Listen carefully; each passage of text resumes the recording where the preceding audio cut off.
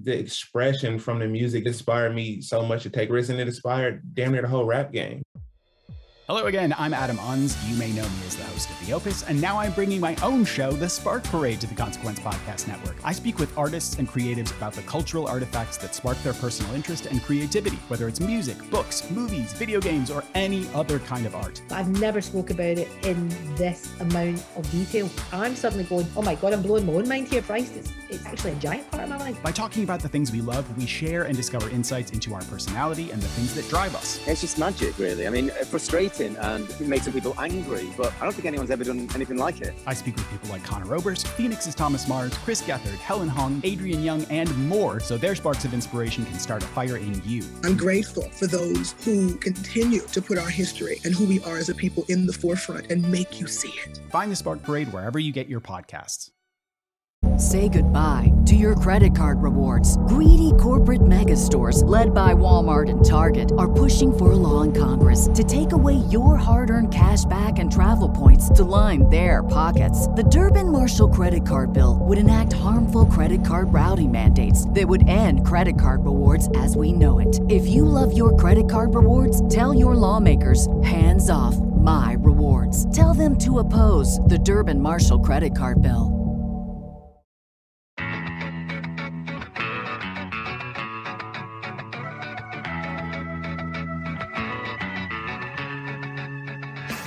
Comedian Turner Sparks likes ska so much, he decided to name his upcoming comedy special Double Happiness after the Slow Gherkin album of the same name. Turner grew up in Sacramento, California, and would frequent ska shows at local venues.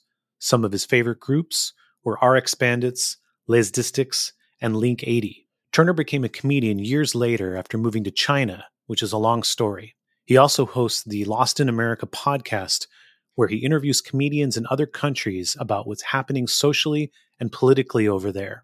His comedy special Double Happiness releases on Get Her Done Records on September 30th. You can pre-order it on iTunes right now or get a signed copy directly from Turner at turnersparks.com. All right, Aaron, why did you want to have Turner Sparks on? I wanted to have Turner Sparks on because he likes my book and listens to our podcast. And also is a great stand-up comedian. And oh yes, and he's a huge Adam Davis fan. Turner used to come see Link 80 play at Capitol Garage and other spots in Sacramento. The show that really sticks out to me at Capitol Garage, we played like a matinee show, and there was some really young kid there who was crowd surfing, and they got their eyebrow split open. Ooh. And so somebody patched him up with the first aid kit out front, and I think all the bands gave him shirts and stuff. And so he was stoked. He wasn't really hurt. And his mom came to get him, and he was all stoked, and he was showing his mom all the stuff that he'd gotten for free from all the bands to like show sympathy. And she turned to the promoter and was like, well, what do I get? I like to imagine that kid was Turner. I know it wasn't, but yeah, it probably was though. It probably was. You saw Link 80 back in the day when Adam was in the band? Yes. I was scared of your band. Why were you scared? Well, no, I liked them. I was a fan of the music, but I think like everyone I knew was kind of, you guys were this intimidating crew. And I don't think personally, and not even you guys, it was the crowd. I remember I was going to the show. It must have been in the winter. I grew up in Sacramento. It was at a cafe. What's that cafe downtown? Capitol Garage, maybe. And I don't know if that name rings a bell to you. But I remember, this is hilarious. I was getting out of the car, and it was in the winter, so I had like a long sleeve T-shirt on, and my uncle sold copiers, and so it was Sharp. Remember that brand of copiers, like Sharp? So it said on my T-shirt. And I got out of the car, and my friend was like, he was in another car, and he's like, dude, so what are you doing with that shirt? And I'm like, I don't know. What are you talking about? He's like, there's going to be, that's like the name of a skinhead group that just goes out and tries to fight people. And I'm like, no, I didn't know that. And he's like, yeah, you might want to flip it inside out or change shirts or something. He's like, they're anti-racist, but they just fight. All they do is fight. And they might think you're trying to make fun of them by wearing the shirt. And I was like, oh man. So I think I flipped my shirt inside out to go watch you guys. Wait, did you have a shaved head? No, I was just some kid. It would have been fine. I know. In hindsight, I would have totally been fine. But it was just like you're from the Bay Area. I was in a band in Sacramento, a ska band, and there was this sense of seriousness. It was like we were just all screwing around. We were serious about what we were doing, but there was a sense of like real audience members are going to be at this show. So you just got to be like on your toes a little bit. What was your band called? We were called Fat Kids on Mopeds. Nice. Yeah, it was fun. We played all the time with Les Distics, who you might know. Sure, we did a split 7-inch with them. Yes, yeah. So I'm good friends with like Dennis, who was the trombone player who took over for Steve, I guess, who joined your band, right? Mm-hmm. And we played with them, and then there was like 5 ska bands in Sacramento, including. Well, no, there was 5 ska bands and so we just did all the shows. Like literally every show we did was the exact same bands on the bill, except for then every once in a while there'd just be some kind of like Papa Roach ripoff band thrown in the middle, and everyone would that's when people would go get a drink, you know. Well, name the bands. Let's hear the band names. The ska bands they were all good, by the way. Everybody was good. There was Les Distics always headlined. And then sometimes Suck a Punch would come down from Reno. Mm-hmm. And then there was a band called, then Dennis's band was 3 Foot Wookie. And then there was Godot, this other band from near us, waiting for Godot to play. And then there was us. And then we were 15 years old, and they were all maybe early 20s. We were 14, 15, 16, something like that. So we were always the opener. And then we just got to hang out. And then there was 2 other bands in the area, but they never would play with us, which was Punch the Clown from Davis. Yep. And Filibuster, who was just they were just awesome. They were kind of gone by the time we were they were already touring, and they seemed much bigger and far away, but they were great. Oh yeah. Filibuster was a couple years older. So yes. Yeah. They had already put out a few out. They were just established, it seemed like. And yeah. And then there was one other band. I forget the other band's name, but it was more like a Sublime thing. There was no horns, but they had a DJ. You know what I mean? Do you remember the name of any of the Papa Roach sounding bands? Yeah. There was way too many of them, first of all. And they all got signed to major record labels. I remember just be kids at my high school. They'd be they just got $1 million from Elektra Records. And you're like, what? They have 2 songs. I've seen them at the Battle of the Bands, you know? There was a band called Leisure. Awful. Yeah. A band called Simon Says. They played at our lunch at high school every 2 weeks, and all of a sudden Madonna gave them $3 million because they kind of sounded like Papa Roach, I think. The real issue was that who was the ones that were really good? Do you know what I'm talking about? Originally was on Madonna's record label from Sacramento. You about Deftones? Deftones, yeah. They're great, but I do blame them because then there was 100 bands who tried to sound like them. And then when Papa Roach hit, I think the industry just decided you know how all it took, it was Nirvana and Pearl Jam, and then everyone's Seattle, that's everything now. There was a brief 3 months where the record labels were wait, Deftones and Papa Roach are from the same place? Then they must all be good. And so then that happened. I don't know did you guys overlap? Did either one of your bands play with all those? Oh yeah. Link 80 played the Papa Roach CD release show for the big album with Last Resort on. Oh, really? Yeah. How? Yeah. By the way, I was visiting my parents in Sacramento the other day, and I saw that guy at the Roseville Galleria. Hilarious. And he was like a dad. He was with his kids, and they were annoying him, and he was shopping at, I don't know. I don't know if it's Foot Locker or something, but he had the same hair. And I was like, oh man, look, we all end up in the same place, you know? Yeah. There's no escaping it. Do you remember a band called Shorty? Yeah, I do remember Shorty. I saw their first show ever. And okay. The vocalist was singing through an effects pedal. Yes. I just remember you know how if you're playing guitar, you'll hit an effects pedal and maybe you'll miss and then you'll have to hit it again. Yeah. That happened to him while singing and looking down at the pedal. Yeah. It was middle of the day, it was an outdoor show. Oh my God. We did so many outdoor, just sweating in a parking lot. Yeah. They would call it like a skate, like 3 kids would be skateboarding and they're like, it's a skate competition or something. I'm not sure. Yeah. But we did a lot of those. The Decepticons. Did you ever see them? Oh, a lot of times. Were they like hardcore? Yeah, super hardcore. They also scared me. I saw the Decepticons a lot. And then what was the other one? 6 Cylinder. I don't know if they ever made it out of the hills. Mm-hmm. But they were up in like the foothills. But yeah, Decepticons I think we might have been on a bill with them at some point. Because they would overlap at that point. Ska bands and then and punk, and then it would bleed into hardcore a little bit. Yeah. But I would imagine you guys much more. I mean, the bands we played with the most in Sacramento were Lestistics, Decepticons, and Lucky Strike. Like we played with those bands kind of just on a constant rotation. Yeah, that makes sense. Lucky Strike I saw them early before you were in the band. I only knew you were in the band because of this podcast, because I listened to this podcast. Yeah. And I was like, wait, what? But I think I saw them before that. They were really good. I only played like 6 shows with them, so nobody saw me play in that band.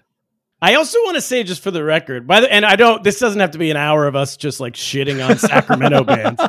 No, I loved Sacramento. I mean, I moved to Sacramento for a brief period of time because I thought all the bands were great. And literally as soon as I moved there, they all broke up. When did you move there? It would have been like 2000, 2001. Like I was there for 9/11. Oh man. Yeah. Guess what? That's when we broke up too. Oh, see?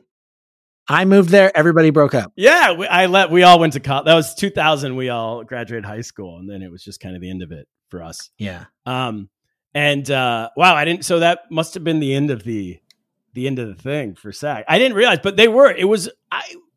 I thought it was a really good scene growing up, and then I moved. I went to Miami for college, and I remember being like shocked that Miami just didn't have. I assumed like, oh, this is a bigger city. There'll be a bigger, better punk and ska scene here.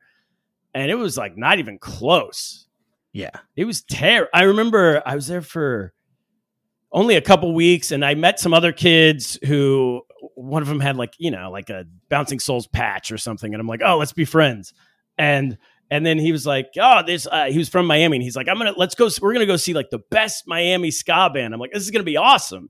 And then we went and they're in your book, Aaron. Should I mention them or not? I know I've talked to you off air about them. Let's hear. Okay. They were called Blinking Underdogs. And that was like, I would say calling them an underdog was like an overstatement. It was the worst thing I'd ever seen. It was way worse than the worst band in Sacramento. And they were the best band in Miami. Oof. And I was like, what happened? I guess I didn't know that I was growing up in a good scene, is my point. The weird thing, too, is that Florida has a lot of good scenes and good bands. Like, when we toured through Florida, we would play really incredible shows and play with really great bands. And I thought the same thing, too, like headed down towards Miami. I was like, okay, Miami's the big city. Mm-hmm. This show is going to go off. Like, all these other shows have been amazing. And it was like the worst show of the tour. Yeah. It's a terrible live entertainment town. Yeah. Live music, live anything. But then I also learned in Aaron's book that the Blinking Underdogs guy, isn't he in like Star Wars or something? Yeah, you're talking about Oscar Isaac. Yeah. His band stunk. They were also just rock with horn. Like they were doing that whole rock with horns thing, which was, that was my least favorite. I didn't really like that genre that much. But anyway, back to Link 80. You guys were fantastic. You guys were, I would have sworn that I also didn't know much about like life and I was young and I would have sworn that you guys were all making hundreds of thousands of dollars a year playing in your band. I just thought if you had an album and then also if you had it on Asian Man Records, to me, that was like, oh, you made it. You guys you're just count down the days to retirement at that point, Yeah, that was the brokest I've ever been in my whole life. Really? Yeah. It was so poor. It was like being homeless, basically. Yeah. And we were like 9 levels below that. Adam's kind of talked about this before too, that there was like kind of a tough, intimidating thing about Link 80 as a group. So you kind of picked up on the fact that they were maybe them or their audience was a bit like kind of intimidating. I would say more the audience. Because I never met you guys, so I would go to shows. So it was hard to tell. You know, I mean, like the music is awesome, fantastic. The horn, like the whole thing was great, and it just there was this idea that, like, you know, if you went to see Hepcat, you're just hanging out. And if you went to see Linkady or Decepticons, maybe it was like that whole combo. It was like you just had to be, especially just like because you'd be watching Linkady, you're like, this is awesome, great. And then Decepticons would come on, and all of a sudden a guy would like start doing karate in the middle of the mosh pit. And you're like, whoa, he's like swinging for my head. What are we doing? You know? So there was just that sense a little bit. You just had to be aware of your surroundings, I guess is the best way to put it. Yeah. The funny thing with us though, is that, you know, since we had the ska into like the hardcore breakdowns, we'd have the kid who'd be skanking. Yeah. And then we'd hit the breakdown and they'd go straight from skanking into like the like windmills and like jump kicks. Yeah. That's what I'm talking about. Yeah. That's hilarious. It was really good though. I felt like you guys, and I don't know what your opinion was, but to me, Linkady was, I mean, I never saw you live earlier. So what I saw live was, I guess, the last incarnation of Linkady, but I thought it was like you guys were at your peak personally. I mean, yeah, I feel like musically, I mean, when Nick was in the band, the focus was really on Nick. Like he had like all the like elements of like an amazing front person. Yeah. And the band was doing fine too, but like, I don't feel like the band was as engaged as Nick was. Like he was really going for it. And then when Nick passed away and we shuffled things around, I feel like everybody kind of went a little bit more all in. And also just the amount of touring that we did, like everybody was playing their instruments so much on such a regular basis that everybody just got better. That was the big difference between like our local shows and then seeing you guys, was how tight everything was. Yeah. Like the songs were just everything. Like it's not easy to take 5 or 6 instruments, and then have them all like hit everything at the exact same time. And if you want evidence of that, you could listen to my band from that time. So that Capitol Garage show, was that a matinee? Was that a daytime show or was that a nighttime show? No, it was at night. And the only reason I'm thinking it must have been winter is because I had a long sleeve shirt on. I remember having that long sleeve shirt on. Right. But yeah, it was really good. And I don't know, did you guys ever see Lady Bird, the movie? Oh, yeah. Yes, the movie. Mm-hmm. I'm almost positive when, you know, she works at that coffee shop, I'm almost positive they're depicting Capitol Garage. Really? It's right in that area, right near the high school. So she's 1 year younger than me, Greta Gerwig. She went to the girls' school. I went to the boys' school. I went to that school that's like depicted as the boys' school, the high school in the movie. And and if you notice throughout every time like the high school kids are hanging out at a party, there's ska music going on. Have you noticed that? I completely missed that. If they're in their car or they're drinking and someone's parents are away, it's literally always ska music, which was it's like someone made a big budget movie of my home movie of my high school. It's nuts. Down to the kids are all wearing khakis. None of the kids wear jeans. It's at that time, I didn't know a single kid who wore jeans. Oh, hell no. Everybody wore Dickies. Yeah. Dickies or something like that. Yeah. And she makes, that's in the movie. And then there's this Mexican restaurant where she goes to after they graduate, which was the place everybody went after they graduated. And then she works at this coffee shop that has bands play at night. And that was the only place at that time that was doing that. And I'm like, I can tell she's talking about Capitol Garage. What was the biggest show you ever saw at Capitol Garage? Probably that. Or maybe, 7 Seconds or one of Kevin Second's bands used to play. He was living in downtown Sacramento, so they were around all the time. He had the True Love coffee shop. That's could be the other place she's depicting in the thing, but I think it feels more Capitol Garage-ish. But yeah, do you remember a band called The Faint? I do not. I remember that. They were like a kind of like electro band, but like right when they were getting huge, they played at Capitol Garage and the venue was way too small for them. And it was like completely oversold. Oh yeah. And so like every place that you could stand in that club was filled with people. And then they had their own light show.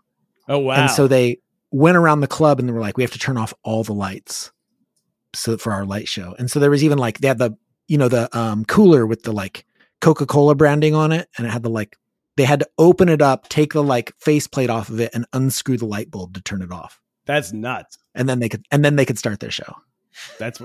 And the people are probably like, we're just trying to sell mochas. Can you guys? Yeah. We're a coffee shop. I remember they'd always be trying to sell coffee while kids are like windmilling and stuff.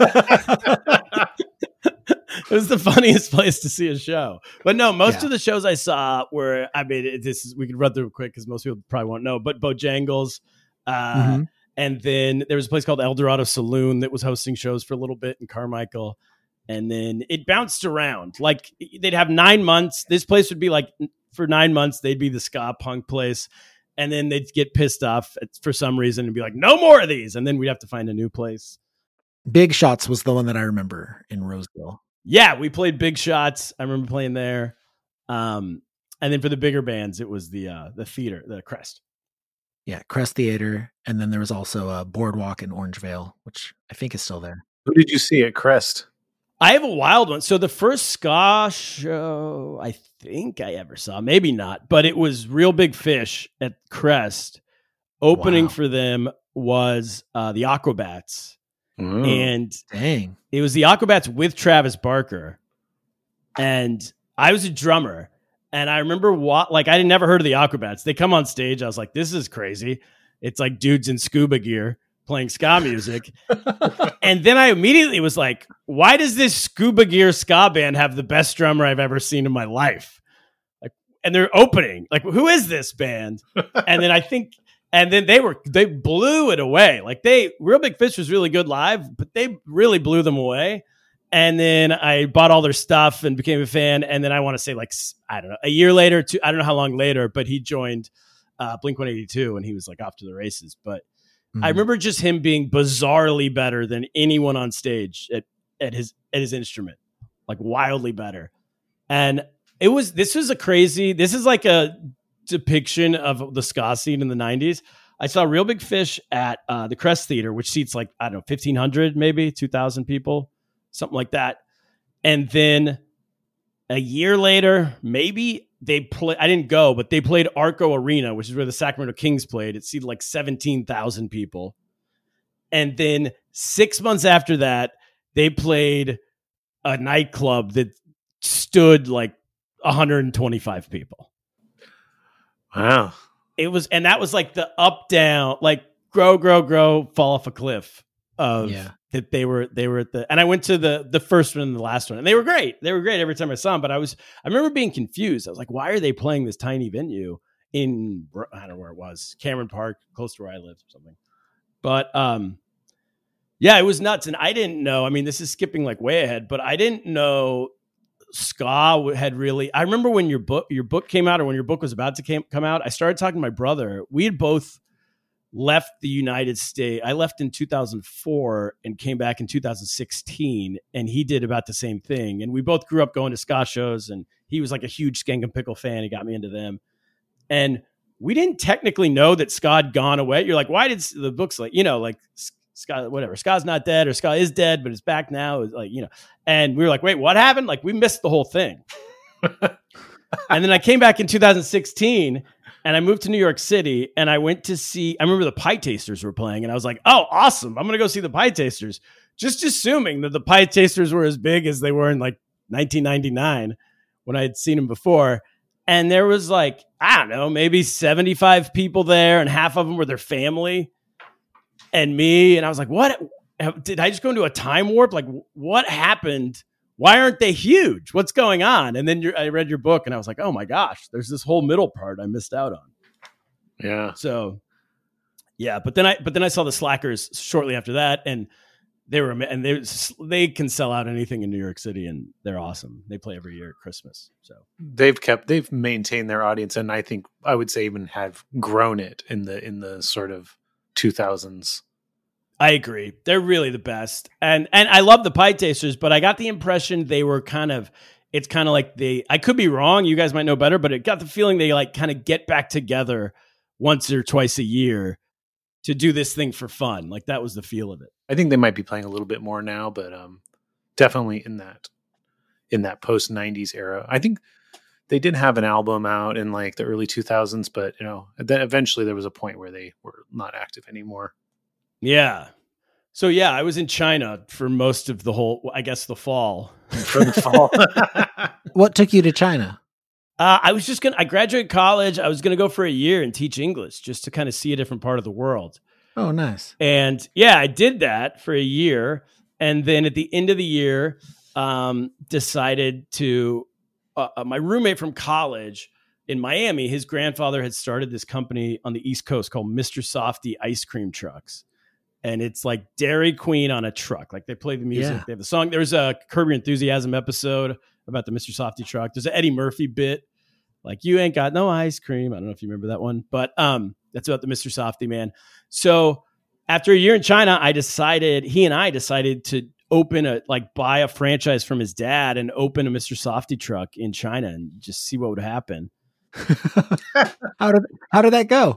It went bonkers. It was great. I ended up doing it for 10 years and built 10 trucks and opened 2 stores. And I was like the Mr. Softy guy, the ice cream guy for the city I was living in China.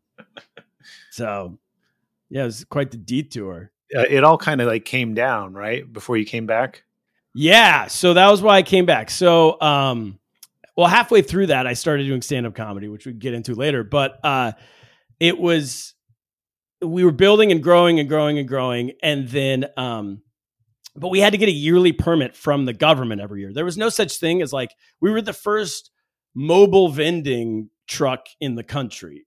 There was no taco truck, there was no food trucks. We were the first one.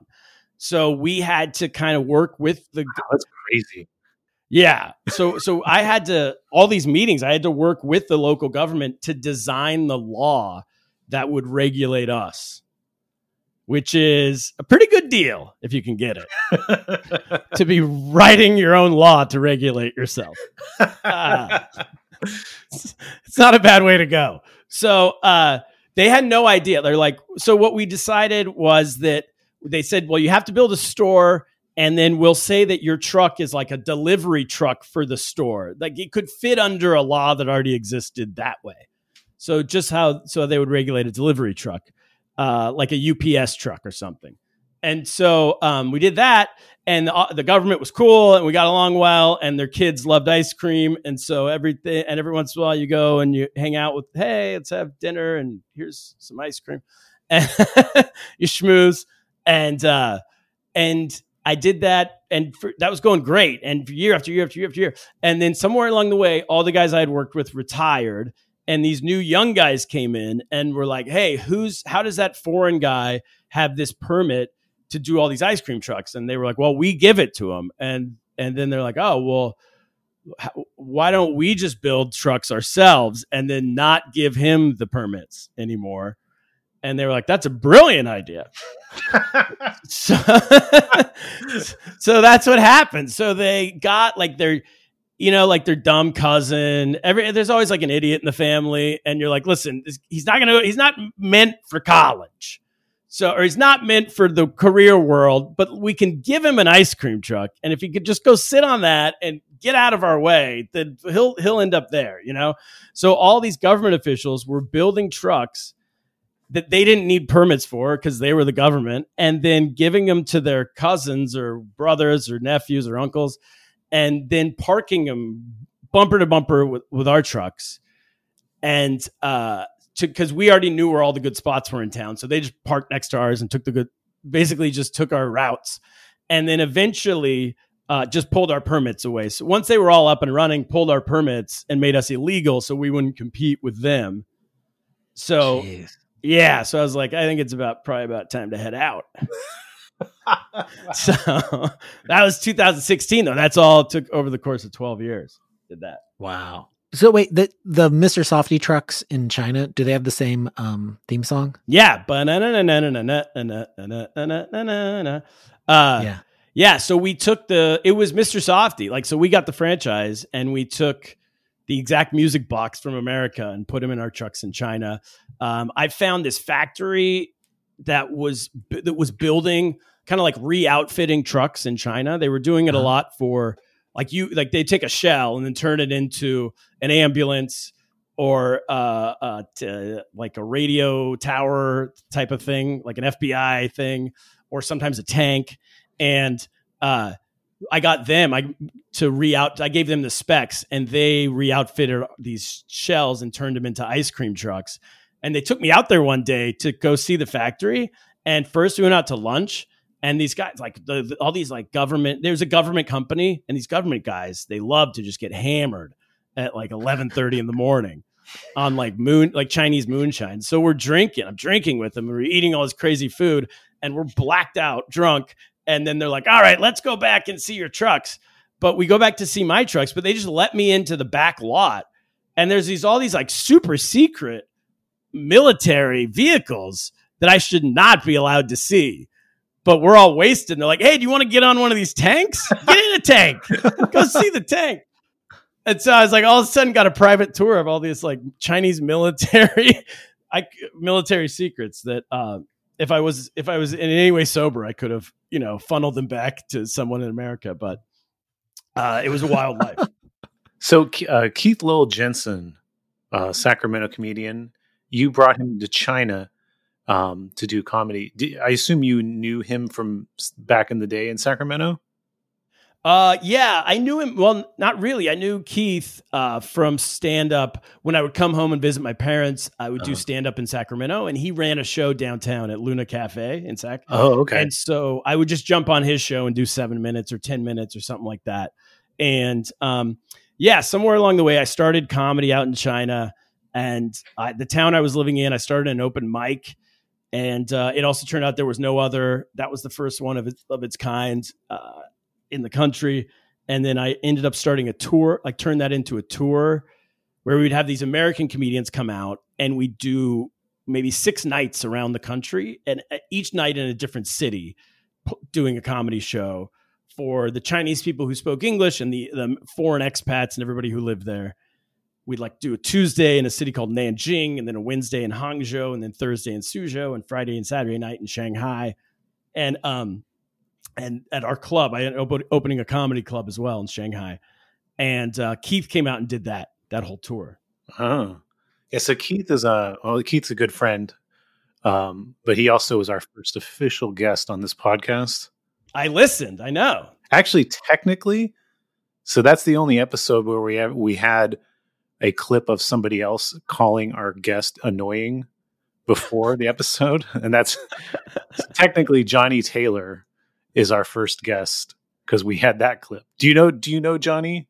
Yeah, and I should also just say on the record, Keith is annoying. He's a good friend of mine, but I spent a lot of times in cars with Keith driving across California or different parts of China. Yeah. I know Johnny. Johnny's great too.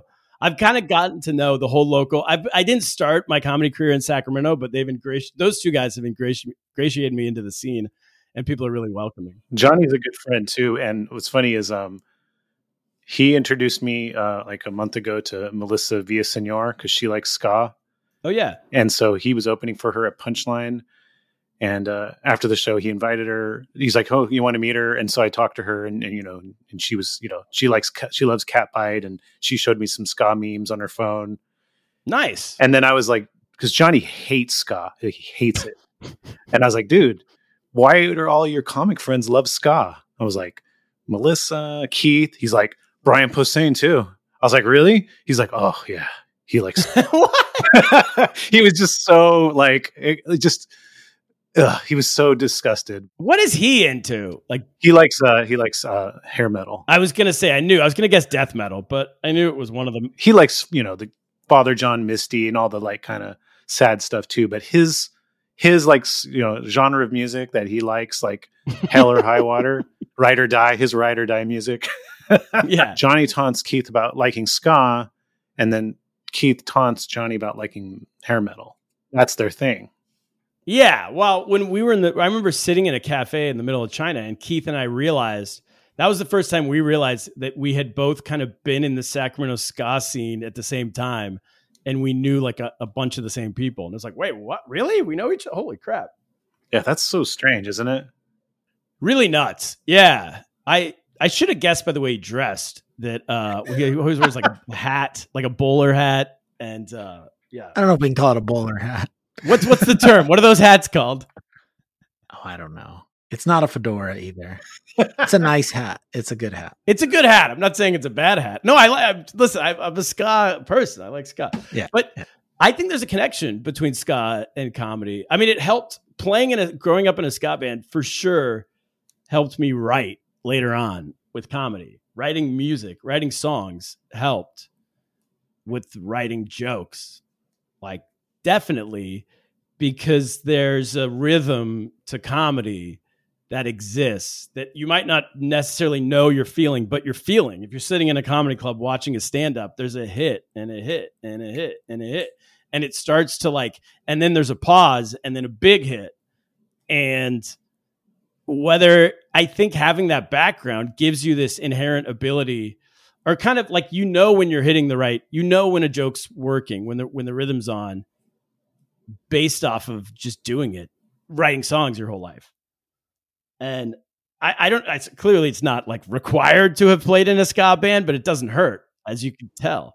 It's required. I think it's required, but I was just trying to be nice. Yeah. I was trying to be nice. So when did you start your band? That was how old were you? I think 12 maybe, or 13. Wow. But the first band was it was all the same people throughout the different iterations of the band. But we initially started out with a different name. I don't even remember what it was, but we were trying to be Weezer pretty much. 93, 94, somewhere in that range. And then I think 95 switched. We all got into ska at the same time, or maybe I got more into it than other people, but kind of pushed them into it.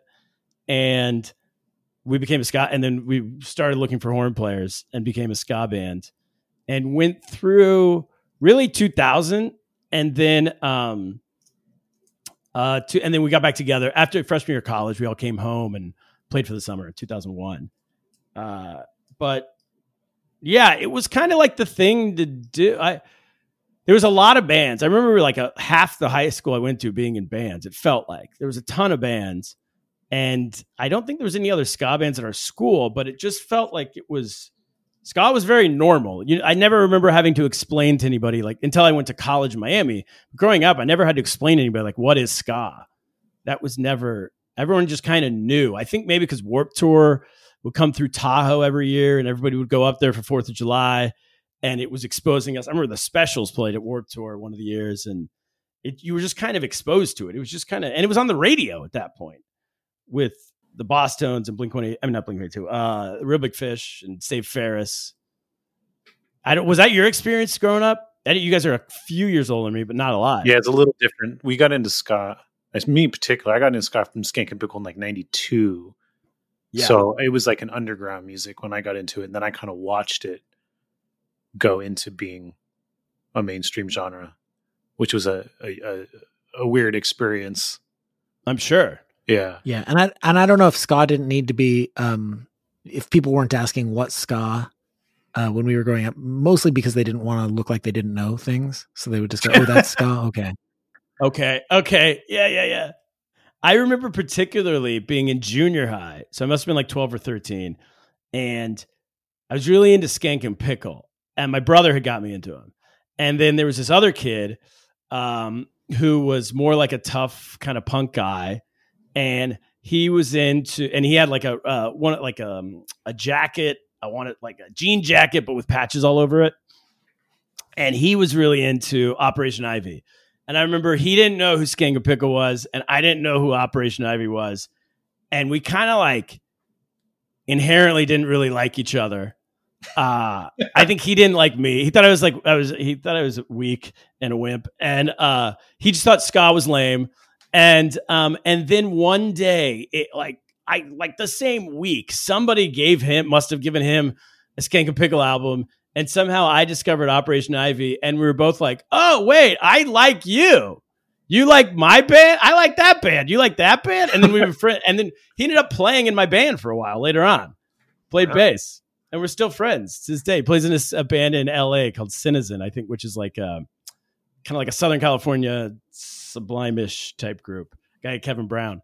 But yeah, I remember that it was also, well, we were young, but it was also just new, and over the top of everything was grunge in the early 90s, early mid 90s. Grunge, and then like alternative, quote unquote, alternative rock, like Weezer, and then like the other bands.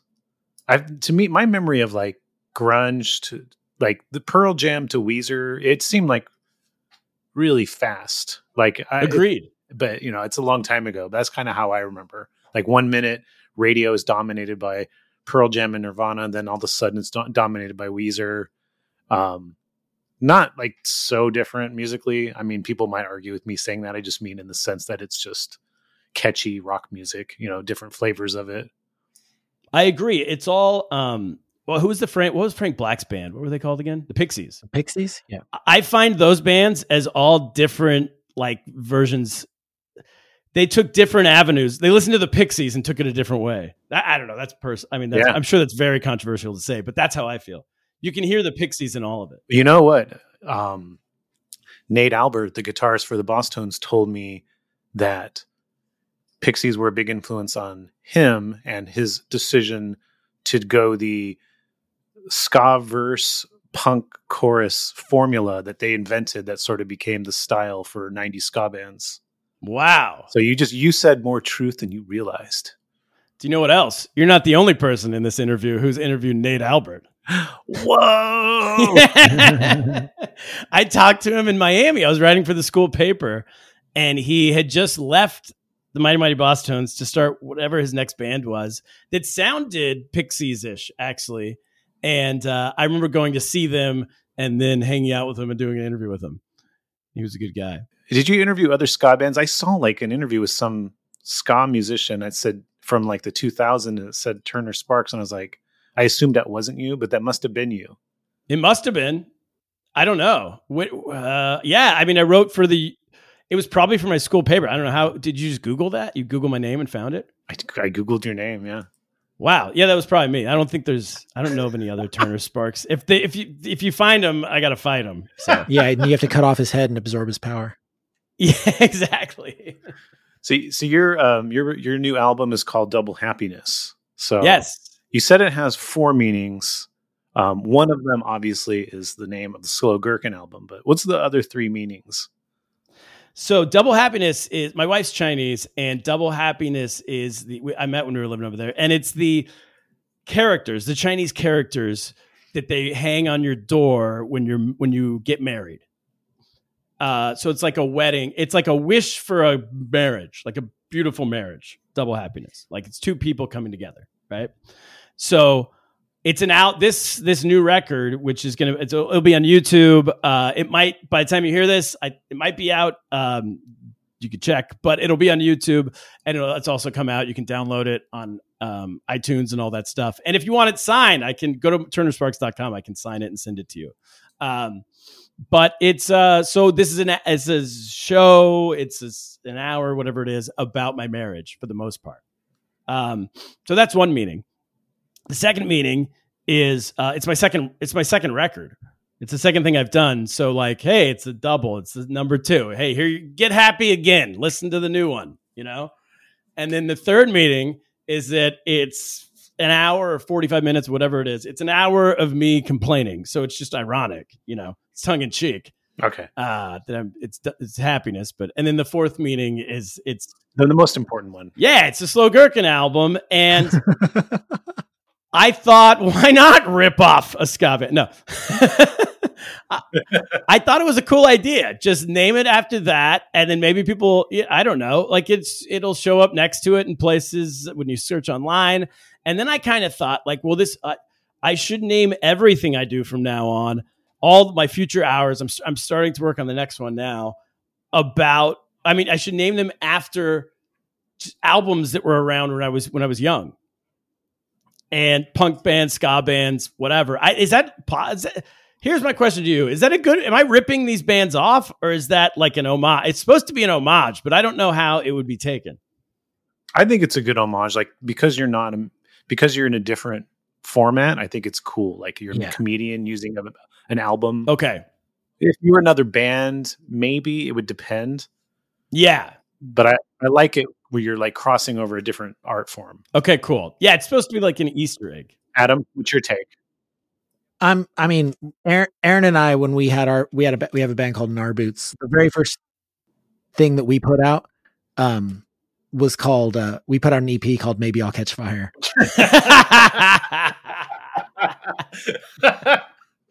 I totally forgot about that. Did you really? We did. Oh, I thought you were joking. No. Yeah, the first 3 songs we put out, we titled it "Maybe I'll Catch Fire," and then on the front of it, I put a picture of a drawing of a giant bear trap.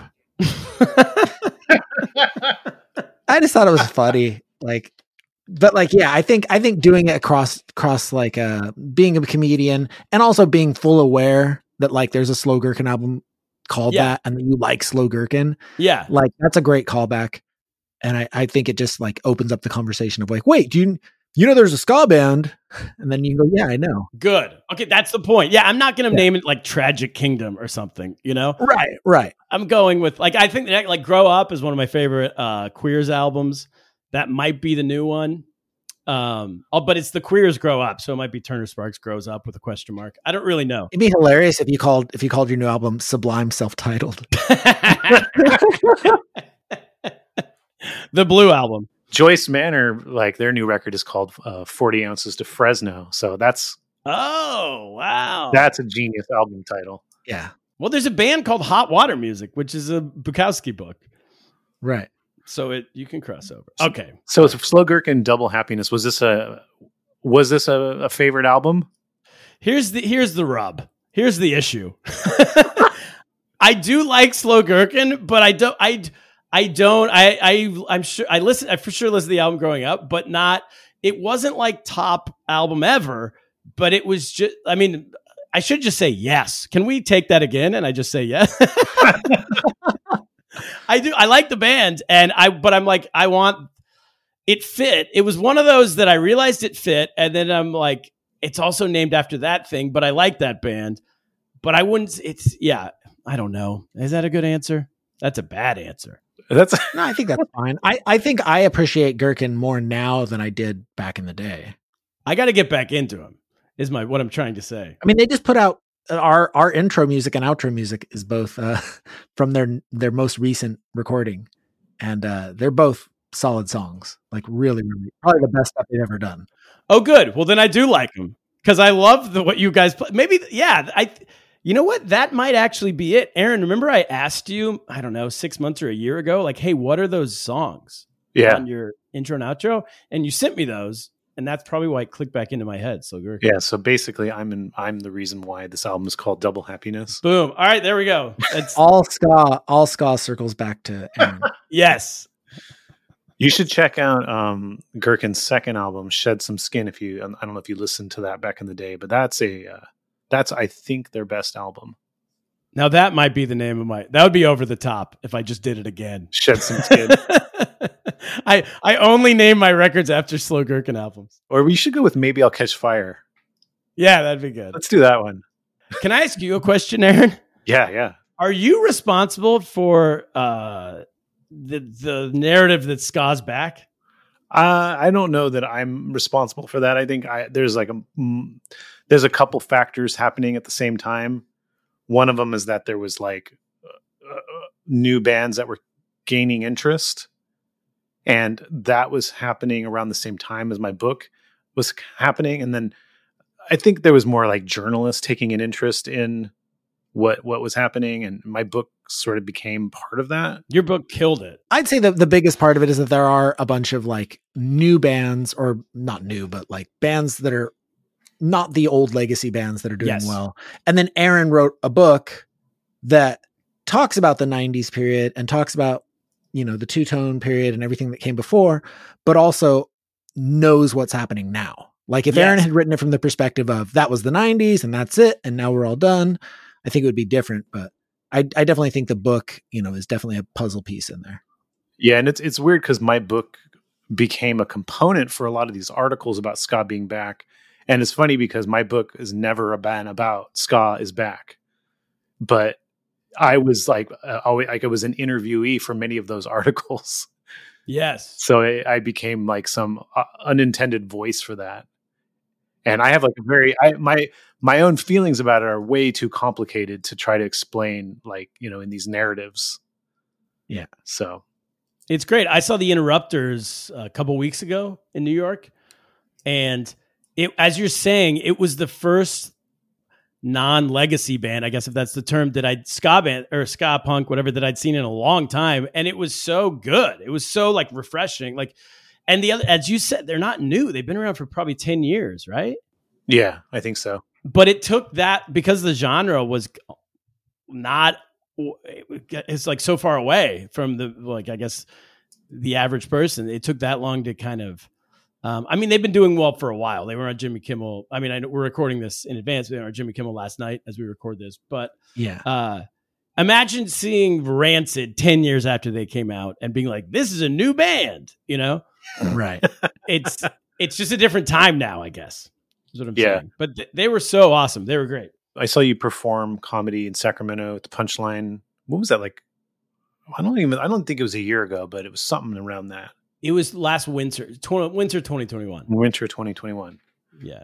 You told me, we hung out and had coffee before, and you told me that the comedy scene in New York has gotten to this point where there's like a lot of political comedians that are like on the left, and there's a lot of political comedians on the right, and there's not a ton of people who are just comedians. Just like, hey, I'm here to tell jokes. Yeah. Could you speak on that? Because I find that really fascinating.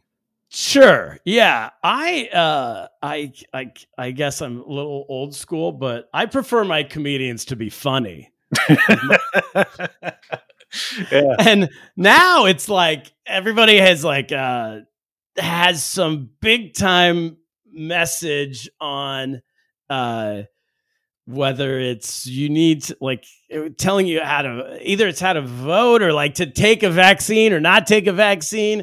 And like it's serious. It's like this comedy has become this serious business. And I think it also might just, and there's literal like a Proud Boy branch of comedy in New York City. There's comedians in New York City who were storming the Capitol on January 6th. Like, it's madness. Oh my God, that is so bizarre. And it's so bizarre. It's because what happened was it's hard. Like as playing in a band, it's hard to make a living as a comedian. It's hard to make a living as a musician. And I think somewhere along the way, and when Trump kind of came in, everybody found this shortcut, which is like, wait a second, if I'm not very good at comedy, but if I just say that the left is crazy and cancel culture is the worst, and we got to storm the Capitol, then I can get a podcast base together, And it worked. These people, I mean, they're never going to be on TV, but they don't care. They have like 100,000 people listen to their podcast because they're reaffirming the fact. And especially like there's this female comic, I won't name her, so I don't want to give her any publicity, but that's like a real good angle because it's mostly white guys, right? But if you can be the female comic who's like, you white guy, you guys are crazy, but I agree too. And then like the listeners, the Proud Boy listeners could be like, see, it's not just dudes, like women. They think it's fine. She said she laughed, So that's like a whole world. And then there is another world, which is like you're in a bookstore in Brooklyn and you're railing against the patriarchy, and the worst thing on earth is the men or whatever it might be. And then that's a whole community too. And I don't find either side, like there's not a lot of jokes on either side. It's a lot of statements and people clapping and it's like a rally, And but I say that I do think that just like online and Twitter and everything, those are kind of the loud minorities on each side. Like the majority of people are doing comedy and telling jokes and really just I guess the hardest thing to do in art is find yourself. Find out why you're on stage. What's the point? What are you trying to tell people? Why am I telling jokes? And it can't be because I want to be funny. It's because like, what's the message? So for me, it really goes back to growing up in the ska and punk scene. And it's a message of like unity. There's this whole divided world out there, if I can get serious for a second. And but there's so much we have in common. So my first record that I put out in 2019, I just got back to America, and it was the commonalities. It was an hour about the commonalities I saw in Americans. Hey, that we all do. Americans do this. No one was saying Americans are like this. People were saying Republicans are like this, and Democrats are like this, or like black people are like this, and white people are like this. But I was looking at it from this outsider perspective. So I was saying Americans do this. These are the things we all are like, and trying to unify people through the comedy. And then the second one is about my marriage, which is an interracial, intercultural marriage. And I talk about my wife for a half hour before even mentioning she's Chinese, because no one's picturing that in their mind, that my wife is going to be a Chinese person. So it's a surprise. And what it's telling you underneath is that, oh, wow, like that's a typical relationship, even if that is from people from two different countries, especially countries that are currently at odds with each other. But I didn't even realize they were from that because it was so normal. Like the things they were going through were so normal. And so now I'm trying to do it with that, with different cultures. But anyway, that's the hard. I think that's the hardest thing to do for any artist is to find what you're trying to say. And so it's easier just to be like, we'll all just say that we need to storm the Capitol. And then if 100,000 people are like, I will subscribe to that podcast. Like, you don't care. These people don't care who they are. They're like, listen, like Magic Spoon is paying for ad hits. So I don't, you know what I mean? I'm getting $1,000 per ad I read. So I think people are trying to find a shortcut. Yeah. And that might be what it is. I don't know if you guys see this in music, if there's any similarity there. I know that, just to say, like, as a person that appreciates comedy, like, I think, go back to Keith. Mm-hmm. Keith's a person, he's been doing it for a really long time. He has a strong point of view that is very politically left. Yeah. But he always puts comedy first. And yes, he makes sometimes points of view that might make people uncomfortable, but he does it in a way, he's not trying to alienate people. He's trying to deliver his message in a way that's funny. And there's a lot of craft that goes into that. And it comes through doing it for like years and years and years and years. And Keith and I tour together a ton. Anytime I'm in the area in California, he and I work together because of that exact reason. Because he puts the comedy first, and he has, it takes a lot of charm, which he has, to be able to go up to do what he does in front of people who might disagree with him, but then they ultimately like him because the jokes are so good. Mm-hmm. So that's the good side of that. So on one hand, comedy can be this thing where you can almost like open people up to a message by being funny. That's like the skill of it. The part that you're talking about is like, well, let's just say the thing that certain people want to hear, and let's just jump to that, and then we'll just get those people, and we'll piss off the other people. Yeah. It's that idea of, I mean, it's kind of true. Like nowadays, you don't have to play to. I guess you never really did have to play to everybody, but you for sure don't have to now because the radio doesn't matter. I mean, the music too. Like the radio doesn't matter, and it's so you get a small audience. You want to. I forget the term, but you know what I mean? Like if you get a hyper focused small audience, that's good. But an easy way to do that is just to latch on to whatever the current trend thing is. Yeah. And go for it. So I guess I see that, and whatever, good for them. But, God bless them. I got into comedy to tell jokes. My heroes are like Norm Macdonald is my hero for comedy. Because it's always about the joke. It's always like landing. The joke is for sure. And you never even know. I've followed him for 25 years and never knew what his political leanings were because it wasn't part of what he was doing. Now, I agree with you what you're saying about Keith. Like people can do it successfully. And Jon Stewart for sure did it successfully. But just like the Deftones, there's the callback when Jon Stewart. There's a lot of people who either want to be the next Jon Stewart or, like, even worse, want to be the next Tucker Carlson. Mm. So another comedian that you're friends with is Ian Fidance, right? Yeah, he's been a guest on this show. He's a adamant ska lover. Yes, he's great. When did you meet him? I met him years ago, but didn't really get to know him until not long ago. I would say middle of the pandemic. We were doing like outdoor shows in the parks and rooftops and all that stuff together. And he was talking to somebody. I think it was like he was going to see H2O or something like that. And it was like, I never hear people mention bands like that. Just the average person in the back room at a comedy club, and I was just like, my ears perked up. I'm like, wait, you like H2O? And then he's like, yeah. And then we started talking, and then he started talking to me, and then somehow just got to ska pretty quickly. And then we realized we kind of grew up similarly on separate coasts, listening to all the same stuff. And that's kind of like whenever I see him, which is bouncing around the clubs every once in a while, once a month or something, we're on the same show. Yeah, he's great. He's hilarious too. Oh yeah. I want to ask you a little bit about your podcast, Lost in America. Mm-hmm. So, as I understand it, you interview comedians from all over the world. Yes. And it kind of gives you a glimpse into the social, political dynamics of these countries, right?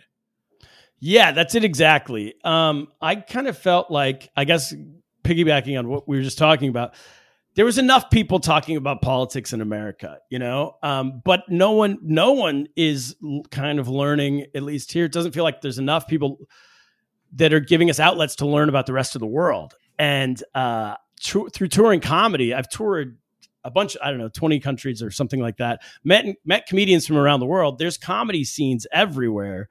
And so what we decided to do was every week, pick a topic of some news topic that's going on somewhere else in the world. Like, so there's the Ukraine war, obviously, but for example, they just had a coup in Sri Lanka like last week as of recording time.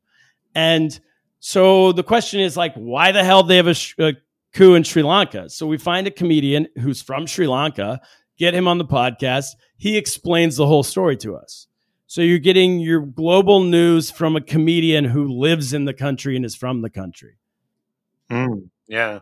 And when it's comedians talking to comedians, it's going to be told in an entertaining way because and they're also pretty honest. I feel like it's like unfiltered. Like, all right, well, this guy sucks. That guy, this family's been in power for 50 years, whatever it might be. And so we've been doing that for a couple of years, and we actually just decided to turn it into a TV show that we financed ourselves, and we're going to be shopping probably as this is out right now. But we just went to El Salvador to do an episode in person. So El Salvador a year ago made Bitcoin their currency, like their legal tender in the country is Bitcoin. Wow. So my co-host and I flew to El Salvador and met with 3 different comedians and their families and went on these little adventures with each comedian, and then met with a couple different government officials and this Bitcoin millionaire guy who lives there, basically trying to understand what's it like to live in a country where Bitcoin's your currency. How does it even work? If you're a small business owner, went to this restaurant, hung out with them, like how do you accept currency? How do you accept money in a currency that's fluctuating all the time, And then at the end did a stand-up comedy show with those comics at their local club that we filmed. And we were all doing material about the adventures we went on earlier in the week, which again would be the same thing in the sense of just trying to show it's another unity thing that, hey, look, we're all comics. We all, no matter where you go in the world, we all have this thing in common. And here you're getting a glimpse into the lives of these average families in this country while learning about a topic. I think that's interesting because I find that it's hard to get information about what's happening around the world here that's not through a lens of, American talking heads, whether it be agreed somebody who's on Fox News or somebody who's on the left side. And it feels like our political, two-party system seems to filter the what's happening in other countries. And I know in my heart that it's way more complicated than that, but it's not presented to me like it's complicated. Agreed. Yeah. And it was so much when we started it, we were just, even if it was a big story, you'd kind of get a headline and then it would immediately be blown off the headline because Trump got 2 scoops of ice cream instead of 1 at the White House. And that was like, oh my God. Or like Biden the other day was trying to say he had COVID and accidentally said cancer. And oh my God, that's breaking news. Meanwhile, there's a war going on in some other country. Yeah. But we don't care anymore because like Biden's sunglasses are crazy, and so we just we want to bypass that whole thing. And as you said, the lens. So even the Ukraine war, we're learning about it through either the left or a lens of American politics. Yeah. Where there's real people being affected and there's real things going on. And Bitcoin was totally the same. We found out that anything we had read, 60 Minutes went down to El Salvador and did a Bitcoin story 3 months ago. And I thought 60 Minutes would do pretty good journalism. It turns out like, no, it was like I watched their thing. They just interview the Americans who were living there, first of all, or the government, like the American expats who were all invested in Bitcoin. And these people are like, it's great. Everybody here uses Bitcoin. It's this utopia that we're all living and it's the future and things are happening. And the government saying the same thing because they're invested in Bitcoin. We went down there without an agenda. We really just wanted to learn. We got down there we tried like 10 different places. No one even accepted Bitcoin. Wow. All these local businesses were like, yeah, are you nuts? Like, no, we're not. I was like, how do you accept Bitcoin when it's fluctuating so much? How do you run a business off that? They're like, we don't. We just don't take it. Like, yeah, the law says we have to, but screw that. I'm not. It would put me out of business. And I was like, okay, yeah, that's what I thought. But then I saw 60 Minutes and they said you take it. They're like, no, they're wrong. They're just interviewing Americans who are Bitcoin millionaires who are trying to get everyone to buy Bitcoin. But then when we also met the Bitcoin millionaire when we were there, and he was like feeding us this information that was just not on par with the reality we were living, And but I think he was just so used to being able to tell people stuff, and they're in America and they're not really looking into it, And they don't know enough about Bitcoin to really challenge him, that kind of stuff. Yeah, and they're not going to come down there and spend a week going to shops and restaurants and trying to use it over and over again. And even there's this town called Bitcoin Beach, which is known as the only currency they use there. They accept there is Bitcoin. So the country's also on US dollars. But in certain, like in Bitcoin Beach, they say you better get your Bitcoin ready. They only take Bitcoin. We went there. No one would take our Bitcoin. One lady saw us walking down the street and we had cameras. And when she saw us coming up to her, she ran away because she knew we were going to be asking about Bitcoin. She didn't want to be on camera not accepting it. So she just closed her shop real quick as we're coming. It was wild. That is such a trip. Yeah. Anyway, Lost in America is the show. We're still doing the podcast. We're trying to do both. Yeah, I love that. That's great. Thanks, man. So you still have all your Bitcoin? No. Oh, here's the craziest part. We couldn't even take it out. So they're like, yeah, there's these Bitcoin ATMs, and you go to them, and once you get into the country, we'll just take you to the ATM. You can transfer your money into Bitcoin, get our little wallet, like our app, and then you can use Bitcoin around town. And the ATM didn't work because we didn't have like a local ID card. So you have to be a local to use it, which means all these Americans on 60 Minutes saying like, this is great. They're all lying. Like, unless they had some other system that we couldn't figure out, but we tried for the whole week and couldn't get Bitcoin out. So it's going to make for a good show, but it was a failed experiment. Circling back to ska, shall we? Please do. We talked about lasdistics a little bit, but can you give us a little bit more of a tactile explanation? Describe the lasdistic. Am I saying it right? Lasdistics? Lesdistics? Lesdistics. Yeah. Describe a Lesdistics show. Amazing. They were great. I heard Steve on this show, and I got to say, he really undersold them. He was like, yeah, that was my band I used to be in, but I was like, what are you talking about? The band was awesome. They had this album called Two for the Road, which was their first one. It's so good. I don't know. Am I crazy? I don't know what you guys think. They were great live. Yeah. Have you listened to that album recently? No. It was tough. Yeah, they were great. They were great live. It's tough. It's a tough listen. Yeah. Okay, maybe Then I haven't heard it recently, but they were really good live. They were. I mean, it was really fast. Like you didn't necessarily know what was going on, right? Yeah. Meaning it was just a ton of sound coming at you. But Mikey, the bass player, Mikey Adelano, I remember him was just like shredding on bass. And Jimmer, the singer, was just really like, it was the fastest. It was super fast. It was just a lot of fun. It was like a giant party every time they played. That's kind of what I remember. They would dress up a lot. Like sometimes they would all have masks on. Yeah. And costumes and stuff. And it was just kind of nuts. That's my main memory of them. Am I hitting that in the head? Oh, definitely. And also, I mean, they also sound wise, they were grabbing some of like the best parts of like what was happening with, I guess, quote unquote, new metal, like some of like the more dissonant, like weird single note guitar things. Yeah. They would layer that in and then have like hardcore parts, and they'd play like thrash metal all mixed in with ska. Yeah. It was all really good, but the main problem with that record is it's not, I mean, a lot of stuff from that era is just not recorded well. And then lyrically, those albums are a little like, oh, like, oh, are they? There's some stuff that's like a little bit like, oh gosh, like, but, I mean, whatever. It's of a time period.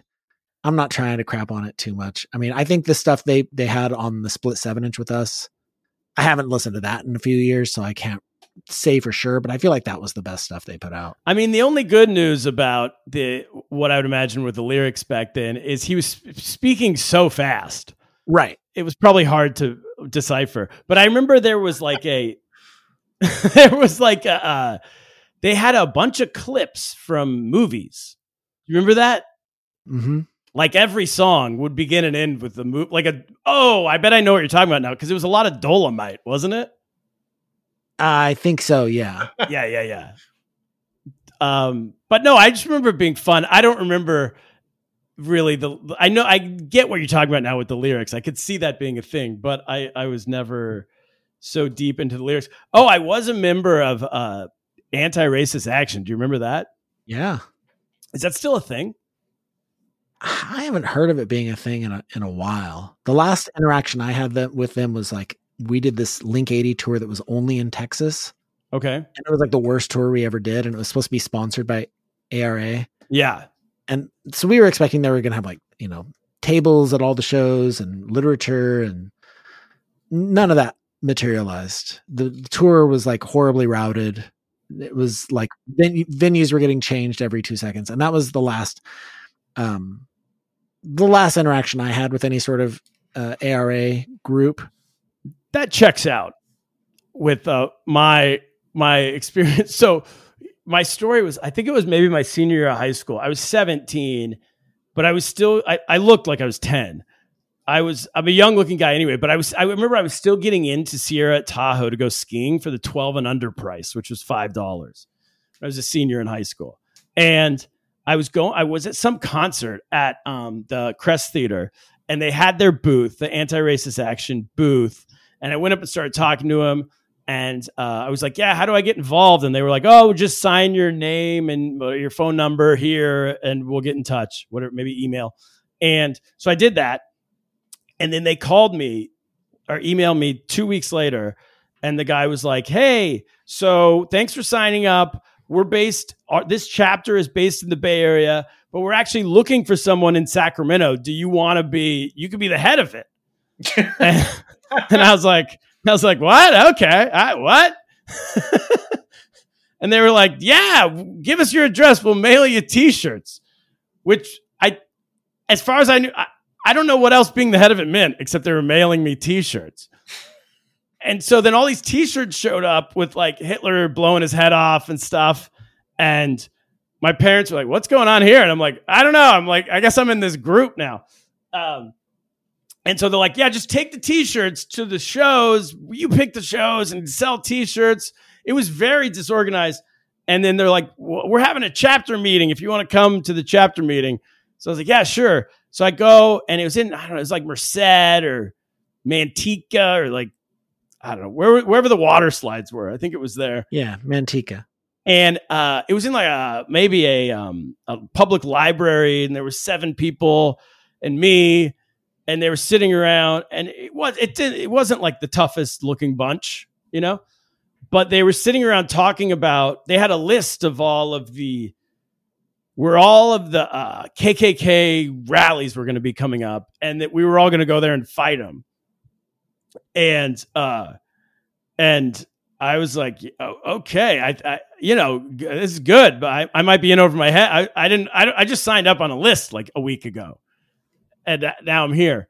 So, and then I got interviewed by the local, like I want to say News and Review or something in Sacramento, like the listings magazine. And the guy was like, "You're the head of ARA. I want to come meet with you." I'm like, "Sure." And then this is all over the course of like a week. And then we meet at this coffee shop in Folsom, and he was like, I was like, "Hi, I'm Turner." He's like, "What? You're Turner?" I look 10, remember? Yeah. He's an adult. He's like, "Yeah." I was like, "Yeah." And he goes, "You're the head of anti-racist action in Sacramento?" I was like, "I don't know, I guess." And he goes, "All right, well, you guys are known." He starts asking me questions. Like all of a sudden I'm the spokesman. He's like, "You're known for some very violent acts. And it's in the name of anti-racism. So that's good, but it's a pro-violence organization. How do you square that with your morals or whatever?" And I was like, "We're known for violent acts?" Like I didn't know anything, and then I think I called the guy and I was like, "Hey man, I'm in, but like, I don't think I should be the head of this. Can I return the shirts?" And I mailed the shirts back to him. And then I think that was roughly it. But, it was, so I'm sure the people you were dealing with in Texas were just people like me. Yeah. They're like, "Now you're in charge." Like, what?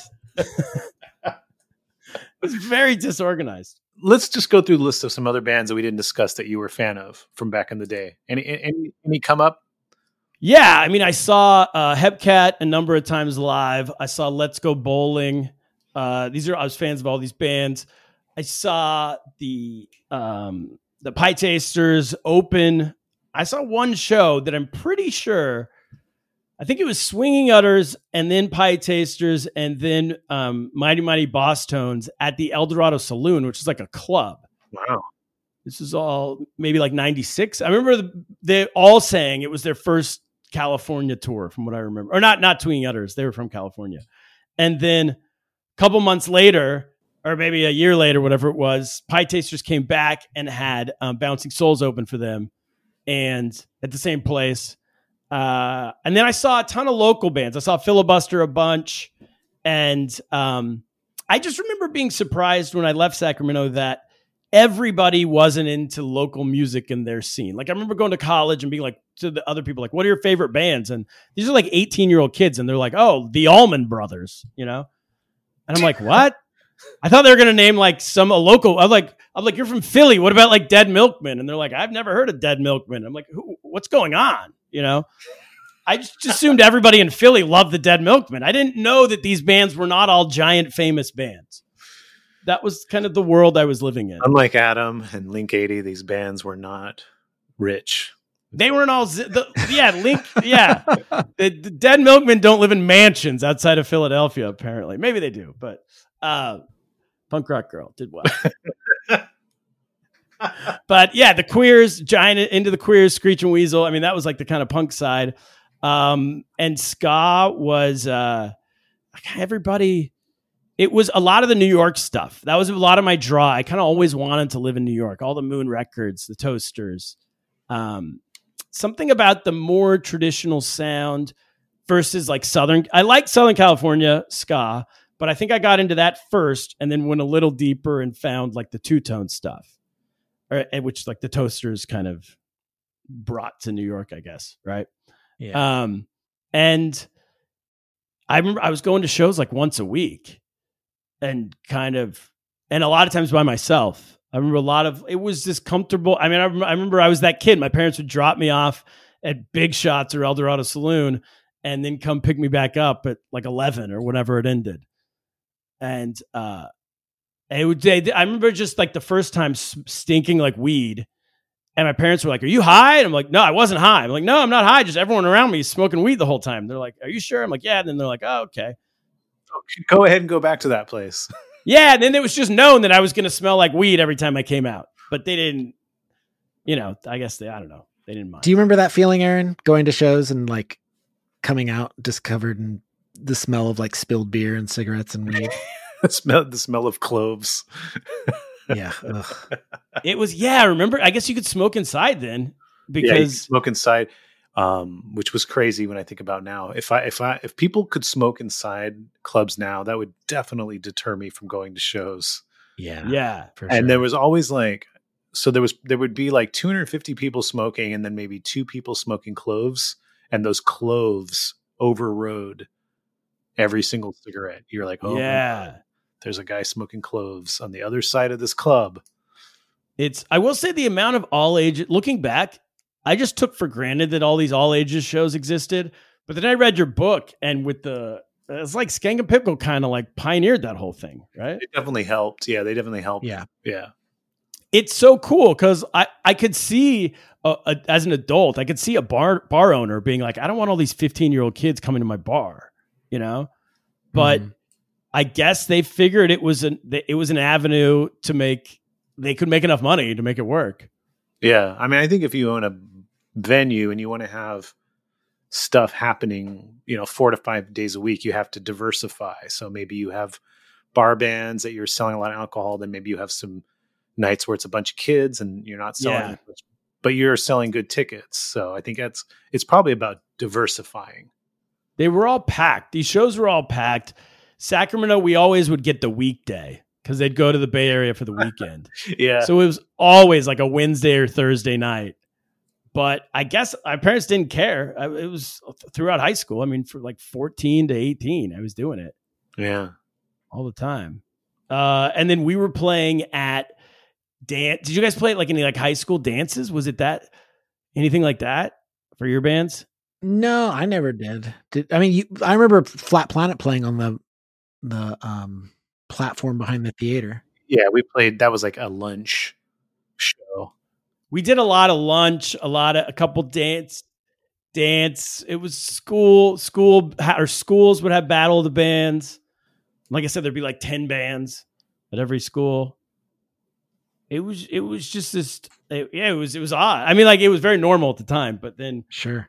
I guess, just not. I'm sure there were other cities around America, for sure. Obviously there were, that had this, but not Miami.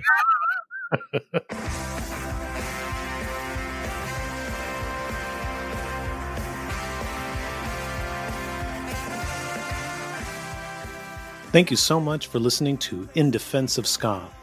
If you've enjoyed this episode, please like and subscribe to the podcast wherever you normally stream or download episodes. If you haven't already, grab a copy of my book, In Defense of Ska, available at clashbooks.com. You can follow us on Twitter, Instagram, Facebook, and TikTok. It's at In Defense of Ska. And please consider joining our Patreon at patreon.com/In Defense of Ska. You will get monthly bonus episodes, extended interviews and commentary per episode, and access to the In Defense of Ska Discord. In Defense of Ska would not be possible without the great team that tirelessly works on it every week.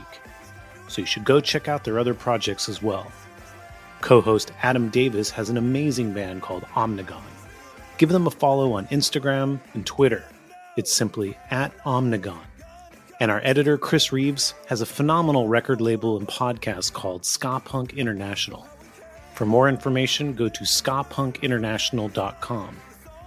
And if you've ever enjoyed one of the highly specific In Defense of Ska memes floating around the interwebs, it was likely the work of The Bands I Like Only Charge $18. Find them on Facebook, Instagram, and Twitter. And on that note, we leave you by saying, Ska now more than ever.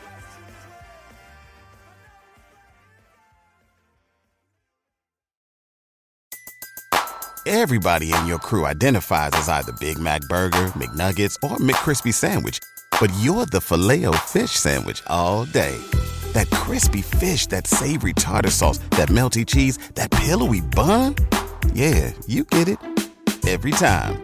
And if you love the Filet-O-Fish, right now you can catch 2 of the classics you love for just $6. Limited time only. Price and participation may vary. Cannot be combined with any other offer. Single item at regular price. Ba-da-ba-ba-ba. Hey, everybody, it's Barry from the What Podcast. Hey, it's Russ. Hey, it's Brian, and we are giving away 2 tickets to Bonnaroo 2024. These are GA+, and they include camping. Russ, how do people get qualified? We want to hear your top artists to play on the Bonnaroo 2024 lineup. Call 423-667-7877 and tell us who we should check out. It's the What Podcast. Thanks.